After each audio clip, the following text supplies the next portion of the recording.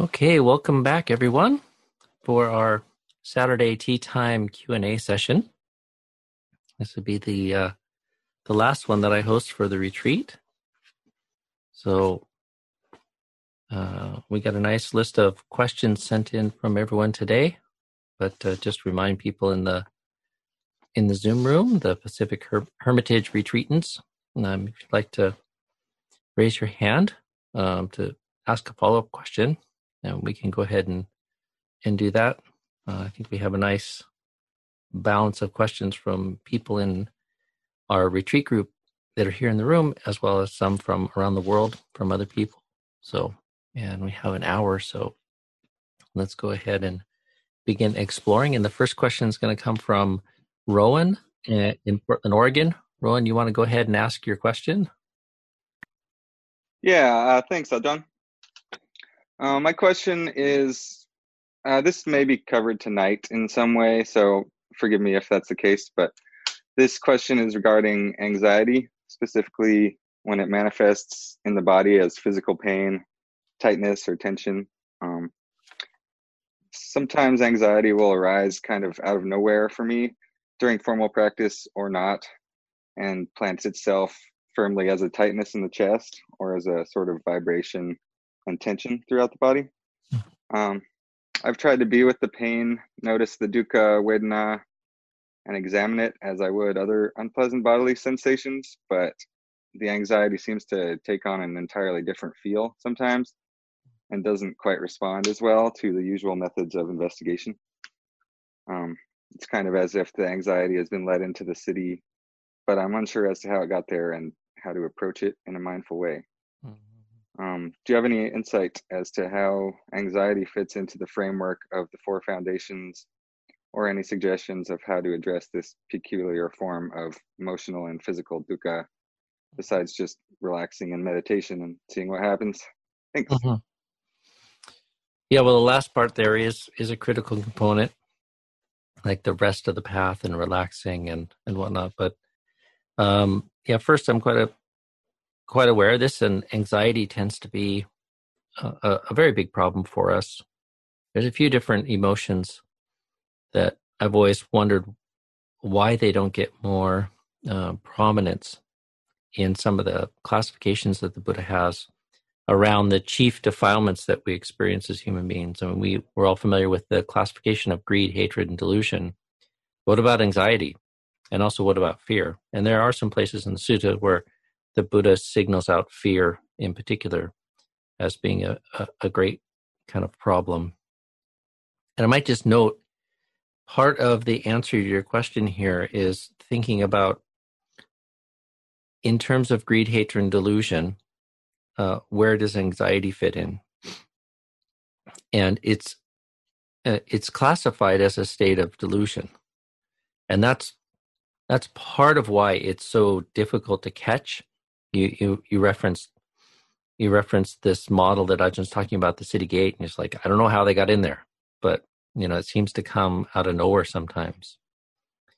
And emotional habits are like this. And I think there's even a little bit of science that supports this now, neuroscience, that the emotion comes first and then the thoughts come later to try to understand how we got there and justify what's going on. That's not to say that it comes out of nowhere. That's not to say that it comes from self. There is sense contact, there is stimuli, there is some reason that fear and anxiety are provoked. But it doesn't have to, and oftentimes, especially if it's a stubborn emotional habit that we have, it does not need to be led by conscious thought, meaning you're stewing about something and anxiety comes up in a very discursive, conscious way. But there is some sort of sense contact that's coming, and it's confecting this expression of anxiety. And the way it fits into the Satipatthana, chiefly what came to mind listening to your question is, in this classification of the Chittanupassana, or mindfulness of the mind. Remember yesterday we talked about these kind of 4 different pernicious states of mind that are especially relevant for a meditator to develop mindfulness around. And is greed present or not? Is hate present or not? Is delusion present or not? And is distraction present or not? And this is a delusory state. And so one way to just unpack that is to start to develop mindfulness of the presence of anxiety and the absence of anxiety. And as I said yesterday when we were talking about that, this can be very helpful. One, just it furthers our ability to start tuning in and being more sensitive to the rising and ceasing of this. So we tend to, if we make this a practice and we take care to sort of note this in the practice of the Satipatthana, we'll catch it more often, we'll catch it earlier, and we'll see it with more clarity, and we'll start to learn how it got in. We'll start to learn some of what is feeding the anxiety arising in the mind. It's difficult because it is a delusory state. And the same can be said of other delusory states like doubt and fear. It's difficult to see, but we can awaken to this, and we can sort of become a student of how it is, when, where, reflecting sort of what was I thinking of, what was I just recently exposed to. The practice of cognitive psychology follows along these lines, and to my understanding is influenced by Buddhism. So that's one way that we can practice with it. Part of the side benefit in this Chittanupassana approach to working with emotions like this too is just to step out of the story of self. Like myself, I tend to identify as someone who is anxious and prone to anxiety. My father was like that. My sister's like that. I'm like that. And so, and it's not helpful if grasped in the wrong way as me, mine, myself. This is my problem, special to me. We're not alone. Like all humans have problems with this, maybe some more than others. It's just anxiety arising and ceasing, and it's a problematic sort of manifestation of the defilements. So just by moving to this, what we were calling the binary noting of its presence and its absence, just by that, it moves us toward this more objective sort of position, stepping out of self, and can help in many circumstances from disengaging with over-personalizing it, which oftentimes just compounds what's going on. When will I ever be free of this? Why am I such an anxious person? All kinds of proliferations and doubts start to snowball if we engage with it in other ways. And so this could be a skillful way just to note it, note its presence, note its absence. You're not anxious 24/7. Hey, look, I'm not anxious. And to attend to its absence can be really inspiring and also undermine that identification, which is not a helpful response. Like Ajahn talked about yoniso manasikara,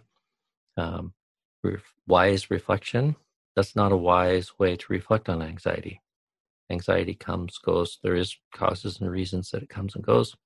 And although it can be difficult to see them, with practice, we'll start to see them. And then there are other parts of the path that are withdrawing the nutriments and strengthening the mind and the other factors of the practice that eventually will relieve them. And in particular, I found practices on metta bhavana and equanimity as useful. So keep those in your toolbox and make some sort of commitment to keep developing those practices. Practice of metta bhavana in particular, because part of the aspect of practicing the generation of goodwill is not just for well-being and happiness, but also safety. And so that aspect of Metta Bhavana, I think, helps inoculate one emotionally against extreme anxiety. And then equanimity, this kind of evenness of mind. Everything's okay. It all belongs. We can accept it. Breath meditation, very emotionally tranquilizing and steadying, can help a lot. And then in the right time and place, the wisdom reflections, the perception of death, the contemplation of death. Now, this might seem strange because, if you're not in the right place, that can intensify the anxiety. But when you come to know yourself and have some experience with this practice, sometimes that cuts right through the anxiety. It's as simple as thinking of like, I have anxiety about some worldly concern, and the reflection on the finite nature of our life, and that eventually we will die sometimes, has this power to cut through some of these emotional states of fear, anxiety, and anger. Like, sometimes like, in the bigger scheme of things, is this really something to worry about? Someday I'll be dead, and in a week, a month, a year, this won't be an issue. So why waste my time creating undue anxiety about it right now? And it kind of cuts through that believing in the emotion, the trusting in the emotion, the extra investment in the emotion, which feeds it. And you need to withdraw the food for these emotions to resolve them. And then lastly, just the reflection on anicca, dukkha, and anatta. So the impermanent, insubstantial nature of things, the unsatisfactory nature of things, and the selfless nature of things. And I already touched on the selflessness when talking about Cittanupassana and stepping outside of the story. That's a little way to induce and use wise reflection to neutralize afflictive emotions like this. But you can also reflect on the other characteristics of impermanence. This too shall pass. This is insubstantial. It's just causally conditioned. Ever flowing on. It will change. It will, how many times have we done this? Like, we have a bad day and we can't change our mind. We can't shake it, not fully. And then you just reflect, tomorrow's a new day. Like, in some sense, that's a very common, approachable way just to reflect on this too shall pass and the impermanence of it. And it takes out a lot of the obsessive, anxious energy that feeds the emotion and intensifies it. So those are a few thoughts for you, Rowan. Any comments or follow up there before we move on? That was very helpful. Thank you for your thorough explanation. Yeah, that was a good question. So let's see. You, John. Oops. Yeah, Joan, please go ahead. Thank you. And thank you, Rowan, for asking that question. It's very helpful for me also. And I just had to say, I'm currently involved in taking a course on fear and anxiety, and with my sister-in-law, who is a therapist. And we're just getting started. So I don't know. I just thought maybe I could get a little bit of the brain science, from her. And I know there's a lot of that, but she did mention in the first lesson about the when I went through nursing school, there was no plasticity of the brain. And now there is. Yeah, and now there is. So I just wanted to say that for me, that gives me, I don't know if you want to call it hope, but it gives me reason to continue to practice, because many of my neural pathways I know were set when I was so young. And you those main neural pathways to go to anxiety were set with me when I was so young. So I find that really helpful, and in my practice too, that I can just keeps me going. So I don't really have a question, but thank you for your answer. That was helpful. Yeah, well, it's nice to see that Western science is catching up with Buddha. The Buddha was asserting that you can change your mind a very long time ago. Yeah. So, and finally, Western science is catching up to that in its own way.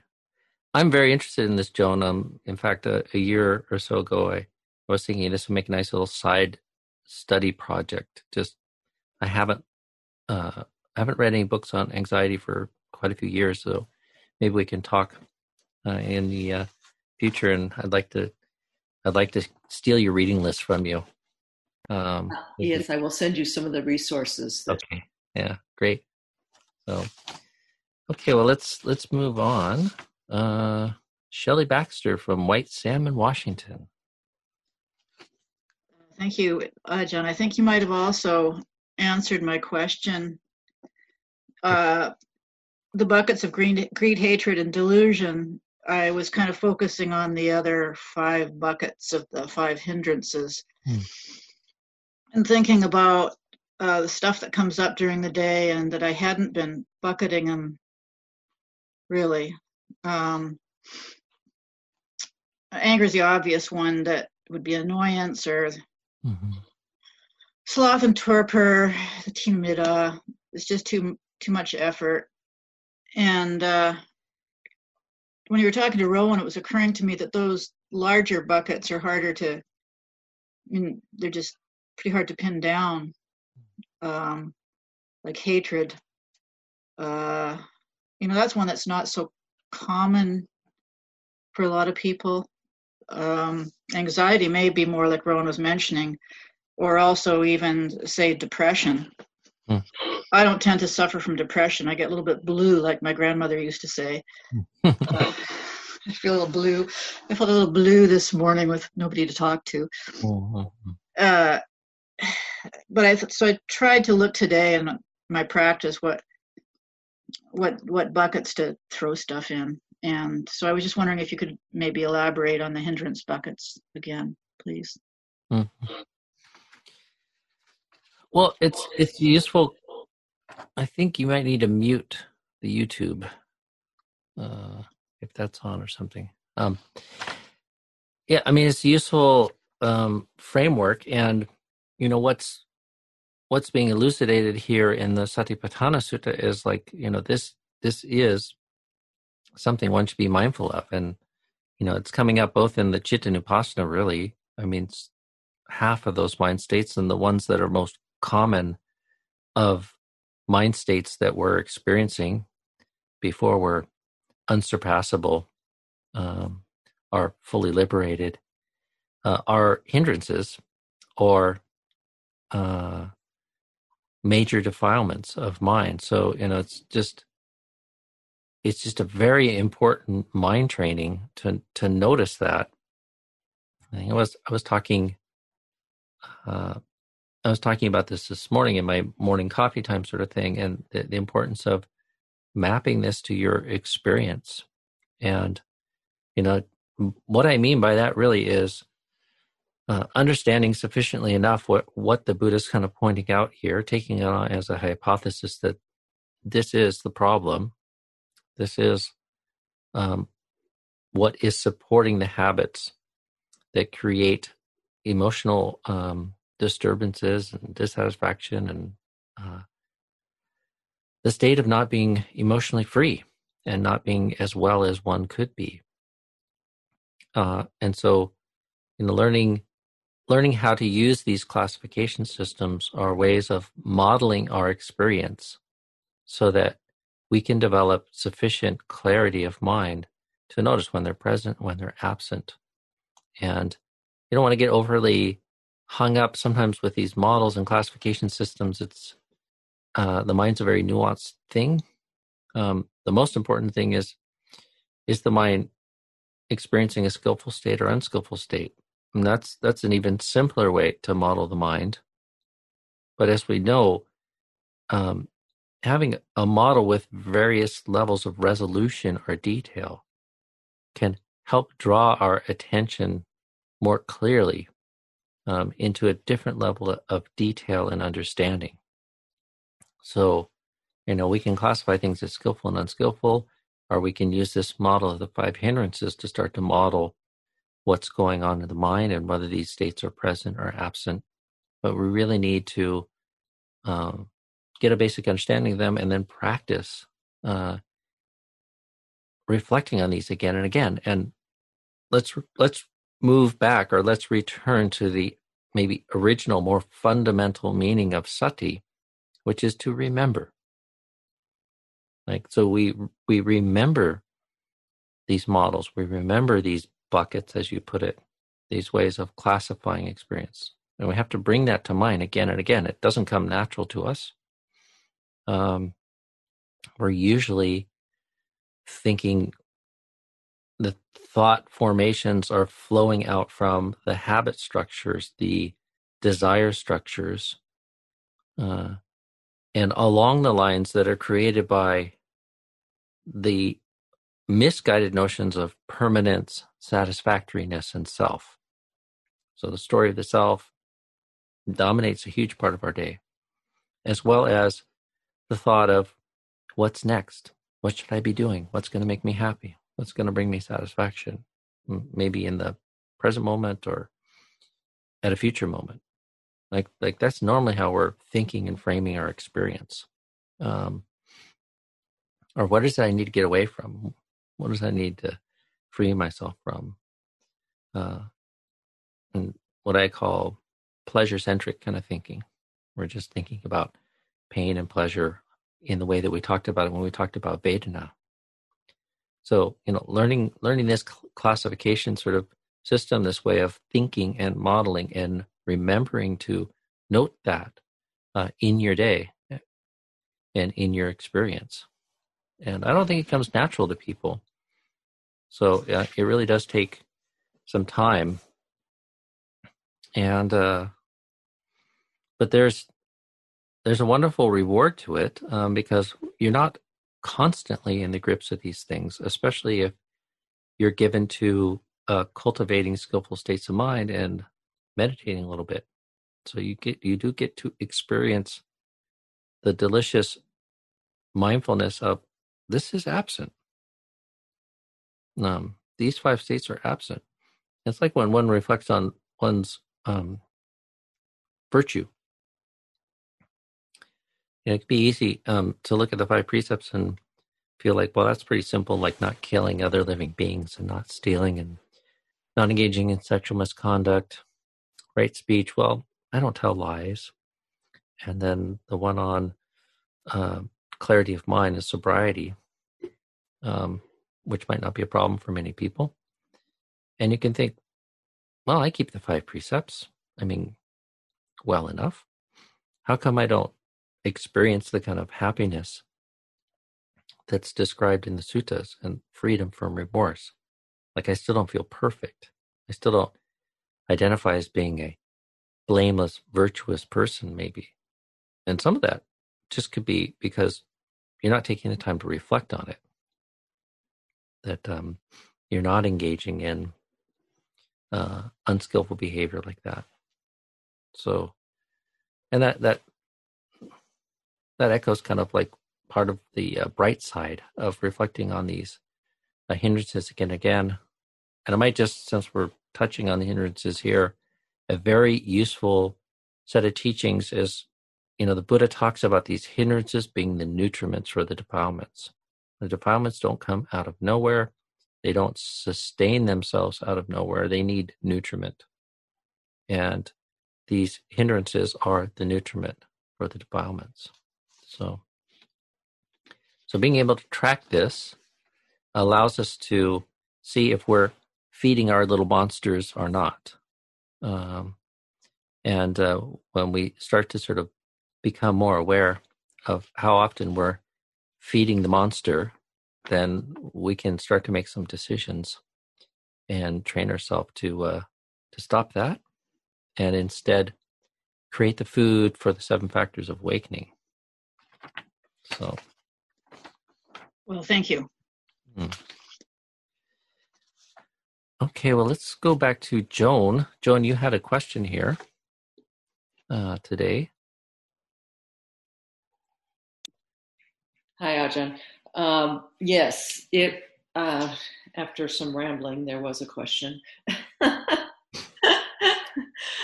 First off, I just wanted to appreciate there was just so many moments in Ajahn Sona's talk last night that just hit me, and I had a memory come up, especially when he started talking about Yoniso Manasikara. That I flashed back to being at Portland Friends of the Dhamma in Selwood. And I think that Stan, if you remember him, he was asking you, or I think it was you that was there, about something, about this. And that was the first time I'd ever heard that word. And I had such appreciation for all the people that have, along the way, have taught me, all the teachers that I've had, you being one of them, and Ajahn Sona, of course. So it warmed my heart. And I just hadn't heard it talked about in a long time. So I appreciate it being in the talk. But he related that to, of course, it's wise reflection and wise attention, being able to see the true nature of experience. He was talking about how this is how it's so important, being this internal factor. And you see that throughout the suttas or in the teachings. I have a quote from Ajahn Mun that I use a lot, and it talks about seeing the true nature of the body. And when I see true nature, when I see that, hear it, or see it written, I think that means the three characteristics. Is that correct? That nature, or true nature, that the teacher is expressing, that we're seeing that its impermanence, its unsatisfactoriness, and its insubstantiability. I can't hardly say it. It's just like you. I know what you mean. Yeah. Yeah, we trip on that sometimes. Yeah. So that was it. It was just a basic, is that right? Or just true nature, when true nature of something, is that? That's right. Yeah, no. So it is wise reflection, to reflect on our experience and see it as anicca, as dukkha, as anatta. There's other ways that we can see it, seeing it through the Four Noble Truths as well, would be reflecting on the true nature. This word true nature could get a little slippery, so we might want to sort of define it and pin it down. And I would say the best way to define it is Dhamma, or sometimes they talk about the Satya Dhamma, the true Dhamma. And let's remind ourselves, Dhamma has a broad sort of set of meanings, but in the context of our practice and reflecting along these lines, it's the truth, or the true nature of something which supports the process of liberation, or the cessation of dukkha. So wise reflection is to see in our experience the sign, the characteristic of anicca, of dukkha, of anatta. Whether that's reflecting on the body as impermanent, unsatisfactory, and not self, whether we're examining feelings, emotions, perceptions, even sense consciousness, whether it's pleasant or unpleasant, or good or bright, lofty or worldly. That is wise reflection. That's one of the ways that wise reflection is exercised. And what's the opposite of that? The opposite of that is seeing with the coloration of delusion. So it's seeing permanence. It's seeing things as satisfactory, seeing things as self. And the Buddha says in several places, that is how the world sees things. It's not that rationally they don't understand that things change and are impermanent, but this word anicca is much more deep and profound than that. It's like seeing how things are impermanent and unsatisfactory, and therefore they are not self, in a way that changes our relationship to it. A lot of the ways that we understand, maybe rationally or otherwise, that things are impermanent in some ways, doesn't necessarily transform our experience of suffering. In fact, it can go the other way. Wow, this is impermanent, so I better get as much as I can, or I better enjoy it while I can. Like that's not what the Buddha is talking about. He's talking about its inability to bring you freedom and the most profound sense of well-being through this process of changing your relationship to experience, change your relationship, especially to the body and especially to the sense realm. So, beautiful concept, yoniso manasikara, wise reflection. So, and just to remind people, that is the internal component that most strongly supports the process of awakening. So, and we translate it as wise reflection often. Mariam, you have something you'd like to share with us? I saw your hand go up. Yes. Sorry, Ajahn. I was trying to unmute myself. I was going to ask further. Thank you, John, for asking that question. When we are looking at the nature, when we are in the nature, when Ajahn Chah says, Dhamma is with you all the time, and all of that we were just talking about. Is this also referring to paying attention to what we are clinching at that time while we are looking at the nature and the Dhamma around us as well? Is that an aspect to it? Well, no, I mean, it's reflecting on something in a skillful way is another way to put it, in the way that's leading us away from suffering or out of suffering. So, the example you give is, it's a little hard to understand because there is a way that we can sort of look at it in that way, and it's not leading us on. It's not leading it to resolve itself. But it's possible it could. It just depends on what you mean by that. So if you're looking at something, you say, oh, I'm attached. And there's a recognition in there of what it is that's supporting that attachment. And it might be this, we've forgotten that this can't satisfy us. We're attached to holding on to something, or we're attached to something being a particular way. Either we want it to be this way in the future, or we're upset because something hasn't turned out the way we would like it to be, and we're attached, right? That attachment is based on the delusion that we could find satisfaction in that, a kind of satisfaction that the Buddha says can't be had. So, when it comes to us through mindfulness that there's dukkha present in the heart, however it is that we apprehend that, like we feel dis-ease, or we recognize that I'm really attached. I really didn't want this. I really was hoping it would come out differently. Wise reflection would, upon apprehending that we're stuck and we're creating dukkha, or we're in the grips of dukkha, then is to kind of reflect back and see, oh yes, this is like dukkha, and here by dukkha we mean this is like dukkha in the sense that it is unsatisfactory. Like that notion that I would find satisfaction and completion if I got what I wanted. So, so this kind of wise reflection is a way to sort of aim us back in the way of skillfulness and resolve these unskillful states of mind and these states of suffering that come up. So, is that? Thank you. Yeah. Okay. Thank you. Yeah.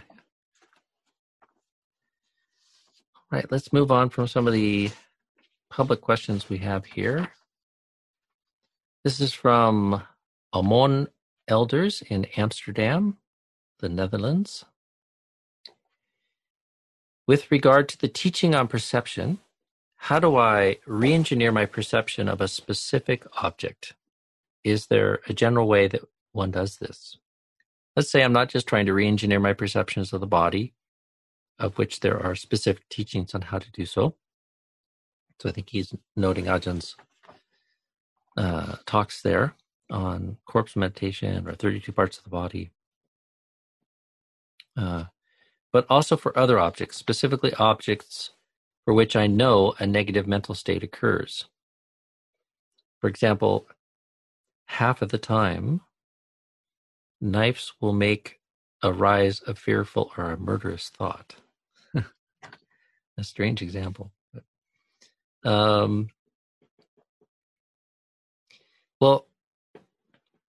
Amon, there's not an exhaustive teaching on how it is that we should develop perceptions towards everything. I mean, we do have this teaching on the 32 parts of the body, probably because it's such a pernicious sort of thing and feeds the desire structures. Like the habit is to be totally locked into seeing the beautiful aspects of the body and dismissing the unbeautiful aspects of that in consciousness. So as Ajahn was reflecting, it's like we need to get to a state of reality and a more balanced sort of way in perceiving bodies. And so we have that specific teaching there, but we don't have that for everything.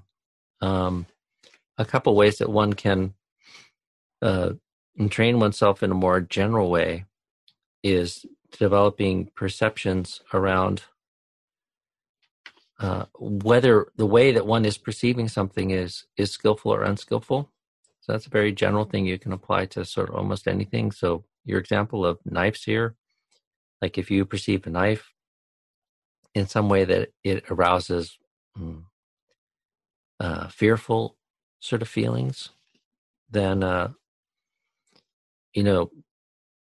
one can sort of identify, well, this is kind of sabotaging my emotional well-being, so maybe I should reflect differently, and instead sort of train myself to evoke a more skillful sort of perception around that. So for people, this could be a really good practice. I mean, we have all kinds of habitual perceptions and assumptions of who somebody is or who they are to us, chiefly like and dislike. And the way that perception works is it tends to magnify itself. Maybe think about this, like, what does it mean to like somebody? I mean, there's many aspects to it, but just for reflection right now, the people that I've decided I like, I have a story of who they are, and there's this relationship to who I think they are and who I am. So I like them. I feel an affinity with this person. But more importantly, there's almost a preformed condition to notice the sign of the beautiful, the sign of the positive, what's skillful in that person, what it is that I like about that person, and to dismiss, minimize, and ignore the negative. And that can be all well and being most of the time. Sometimes it can lead us into danger. But think about the opposite example, someone that you don't like, or someone you have a negative perception of. And every time you encounter this person, or every time that person comes to mind, it generates thoughts of hostility, ill will, anger, negativity. And you have a very strong, durable habit of just attending to the fault, attending to what's wrong with them, what's ugly about them, what it is that you dislike about them, what it is that feels so incongruent with how you see the world, or what it is that you like in a being. So that's an area where consciously engaging with your perceptive habits can be really useful to seek balance. And you might apply this to other things along these frameworks of liking and disliking. Ajahn Chah famously said, if you haven't learned to rise above like and dislike, you haven't even yet begun to practice. And it's a really interesting kind of contemplation to investigate how it is we create like and dislike, and how that shapes our perceptions and our habits of how it is that we perceive things. And then again, tie that then into this process of how it is that we create suffering. So, other perceptions, just in closing. Also, one can intentionally cultivate these perceptions of unsatisfactoriness, instability, and not self. So that's anicca, dukkha, and anatta. And they're mentioned as specific practices, even in several places in the suttas and the commentaries. Like anatta sanya, it's called, the perception of not self. So it's not merely just a state that comes unbidden at the end of a very good meditation retreat or meditation session, or it's not merely just a mental thought that arises once we finally achieve a certain state of enlightenment and will live forevermore with the perception of not self. It's also something that one can kind of cultivate the perception of, and it's a very skillful cultivation and form of active meditation. So,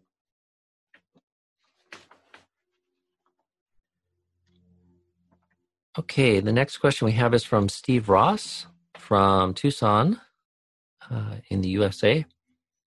In Friday night's talk, I was startled to hear Ajahn say the mind is intrinsically pure. I thought the hindrances were inherent tendencies. If inherent, then how can the mind be intrinsically pure? Did Ajahn say that? If so, is that in the canon? Is there really Buddha nature after all? I don't know that the hindrances that Ajahn did say that the mind was intrinsically pure.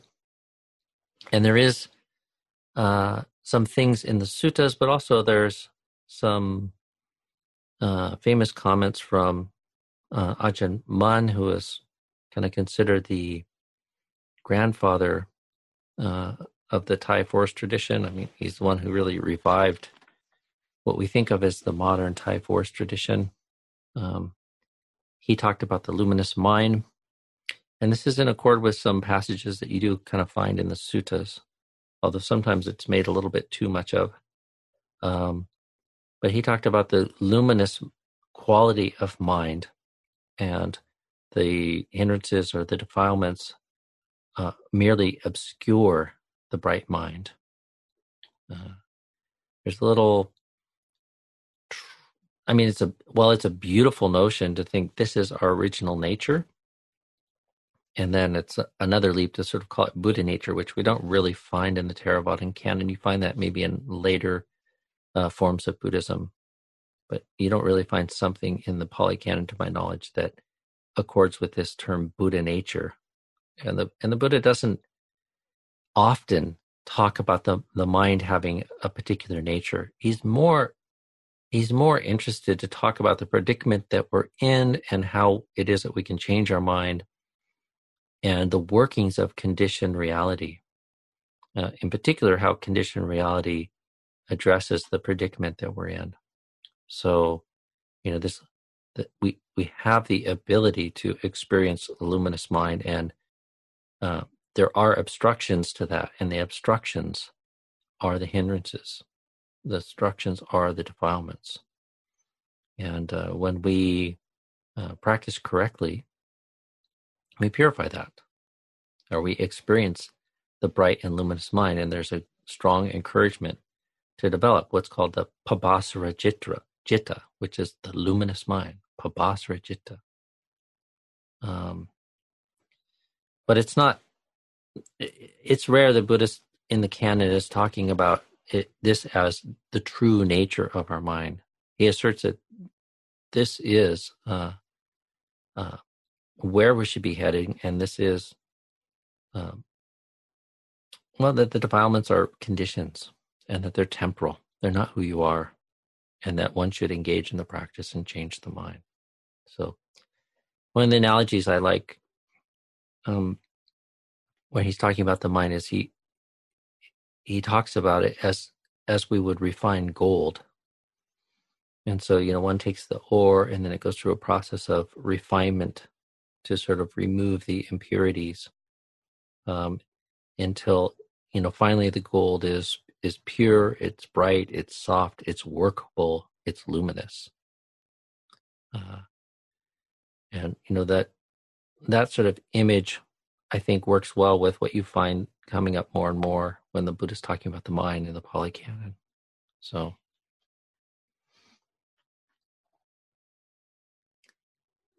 let's see, Charles, you have a comment or question for us? Yes, Ajahn.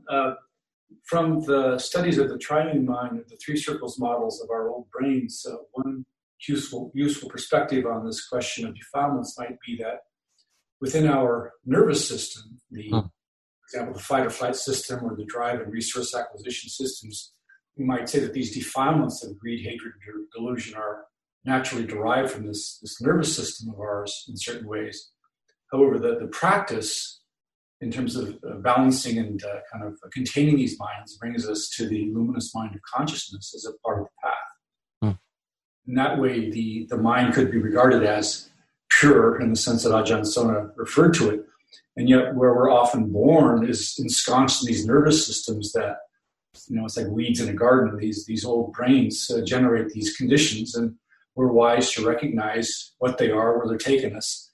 And this teaching kind of have a sense of what to do about it. Mm-hmm.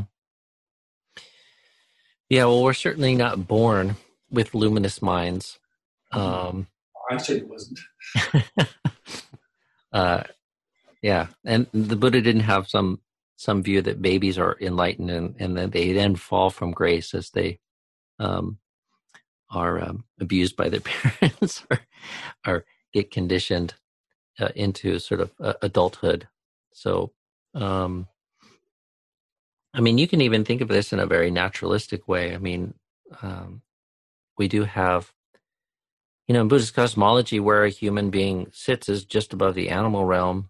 And we recognize in the way we kind of conceive of it in the West that we do have animal bodies and animal nature.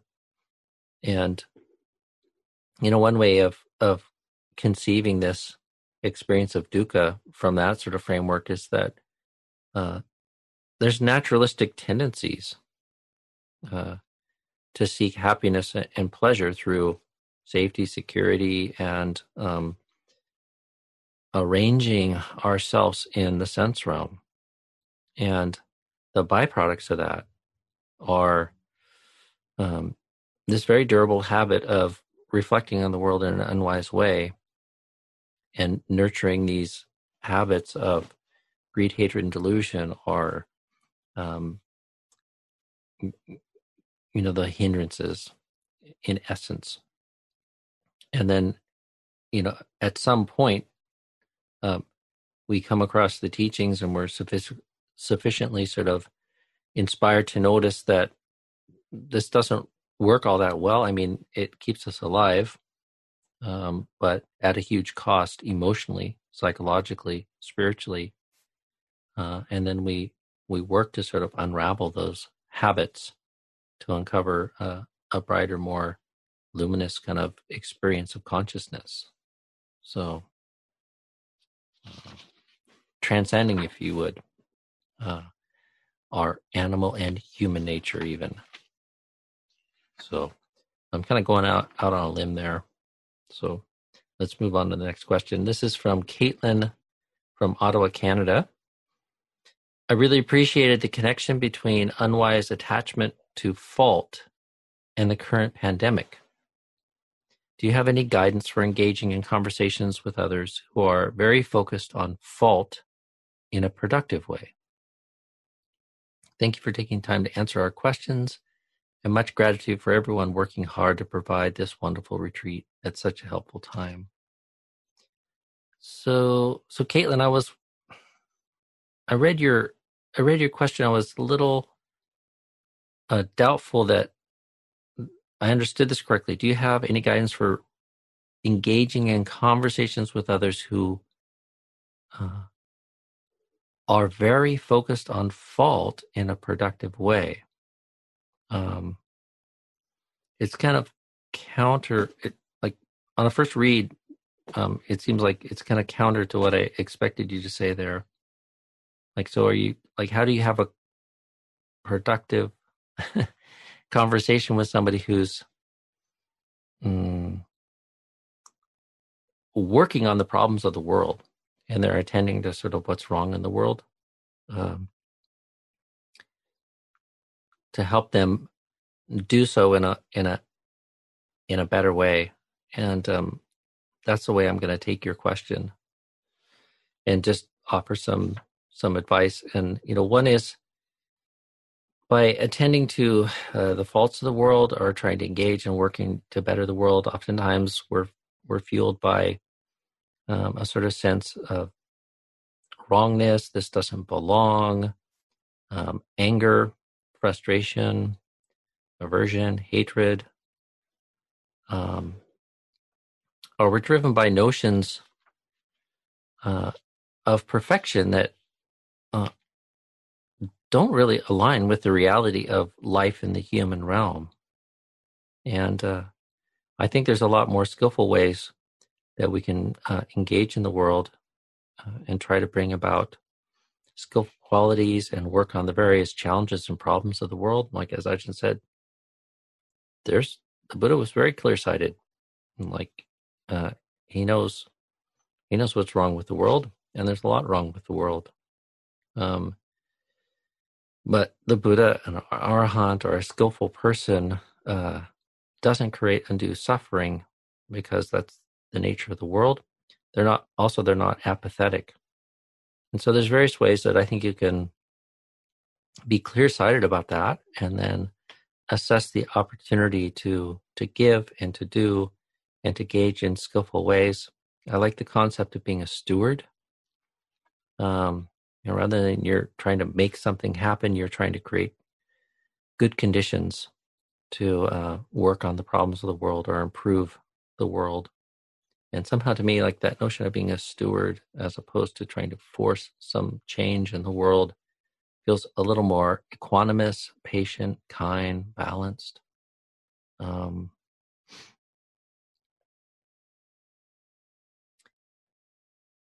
also paying particular attention to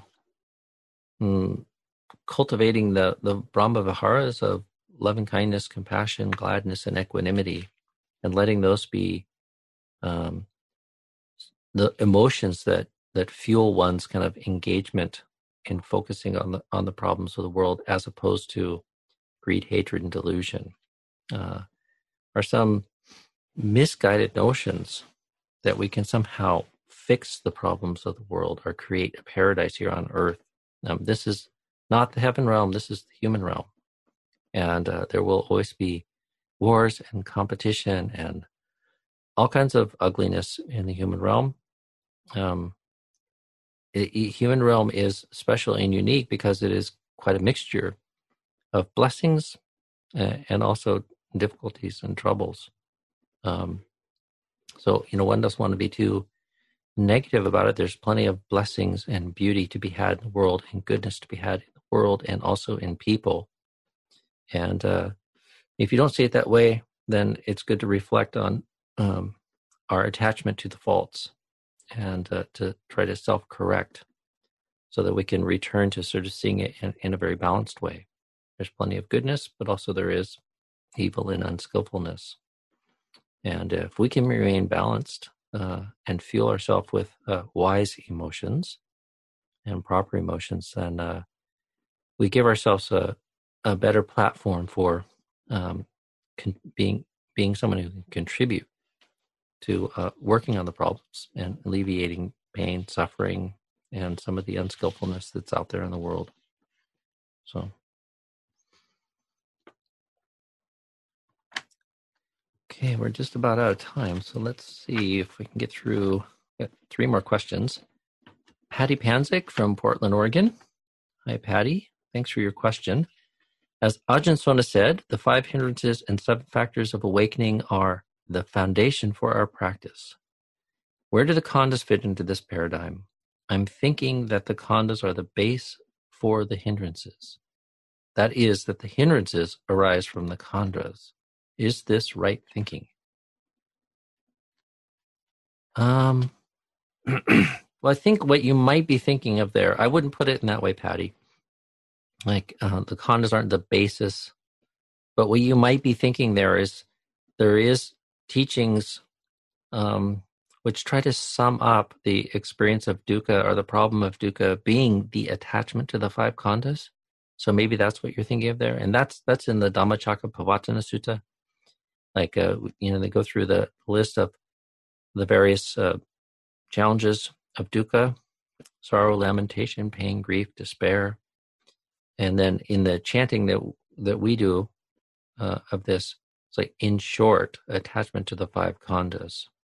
So, and that comes out of the suttas there. So if that's what you're thinking of, like in that sense, yes, but you don't want to take that too far. And it's not that the hindrances come out of the khandhas. So you could say our relationship to the khandhas is such that our experience is riddled with hindrances. That might be a better way to think of it. So, and if you go back and listen to Ajahn's talk, right towards the end, he, in 3 minutes, squeezes the 5 khandhas in, because they are kind of covered in other places in the Satipatthana Sutta. So, as well as the last section as part of Dhamma categories. So maybe revisit that very last couple minutes of the Dhamma talk, and he sort of stitches it in there. So Willa Valdez from San Juan Capistrano in the U.S. Ajahn Sona has mentioned death and dying due to COVID-19. Could you say something about the Buddhist perspective on grief and how it differs from how the rest of the world experiences it?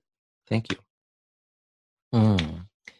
We don't have much time, Willa, but in brief, the Buddha classifies grief as an unskillful emotion. It's natural, but in short, he says it's a waste of time to stay stuck in grief for too long. And there are notions that people have that you need to grieve a certain amount, or that grief is a productive emotion. And the Buddha differs from that. He says it's an unskillful emotion.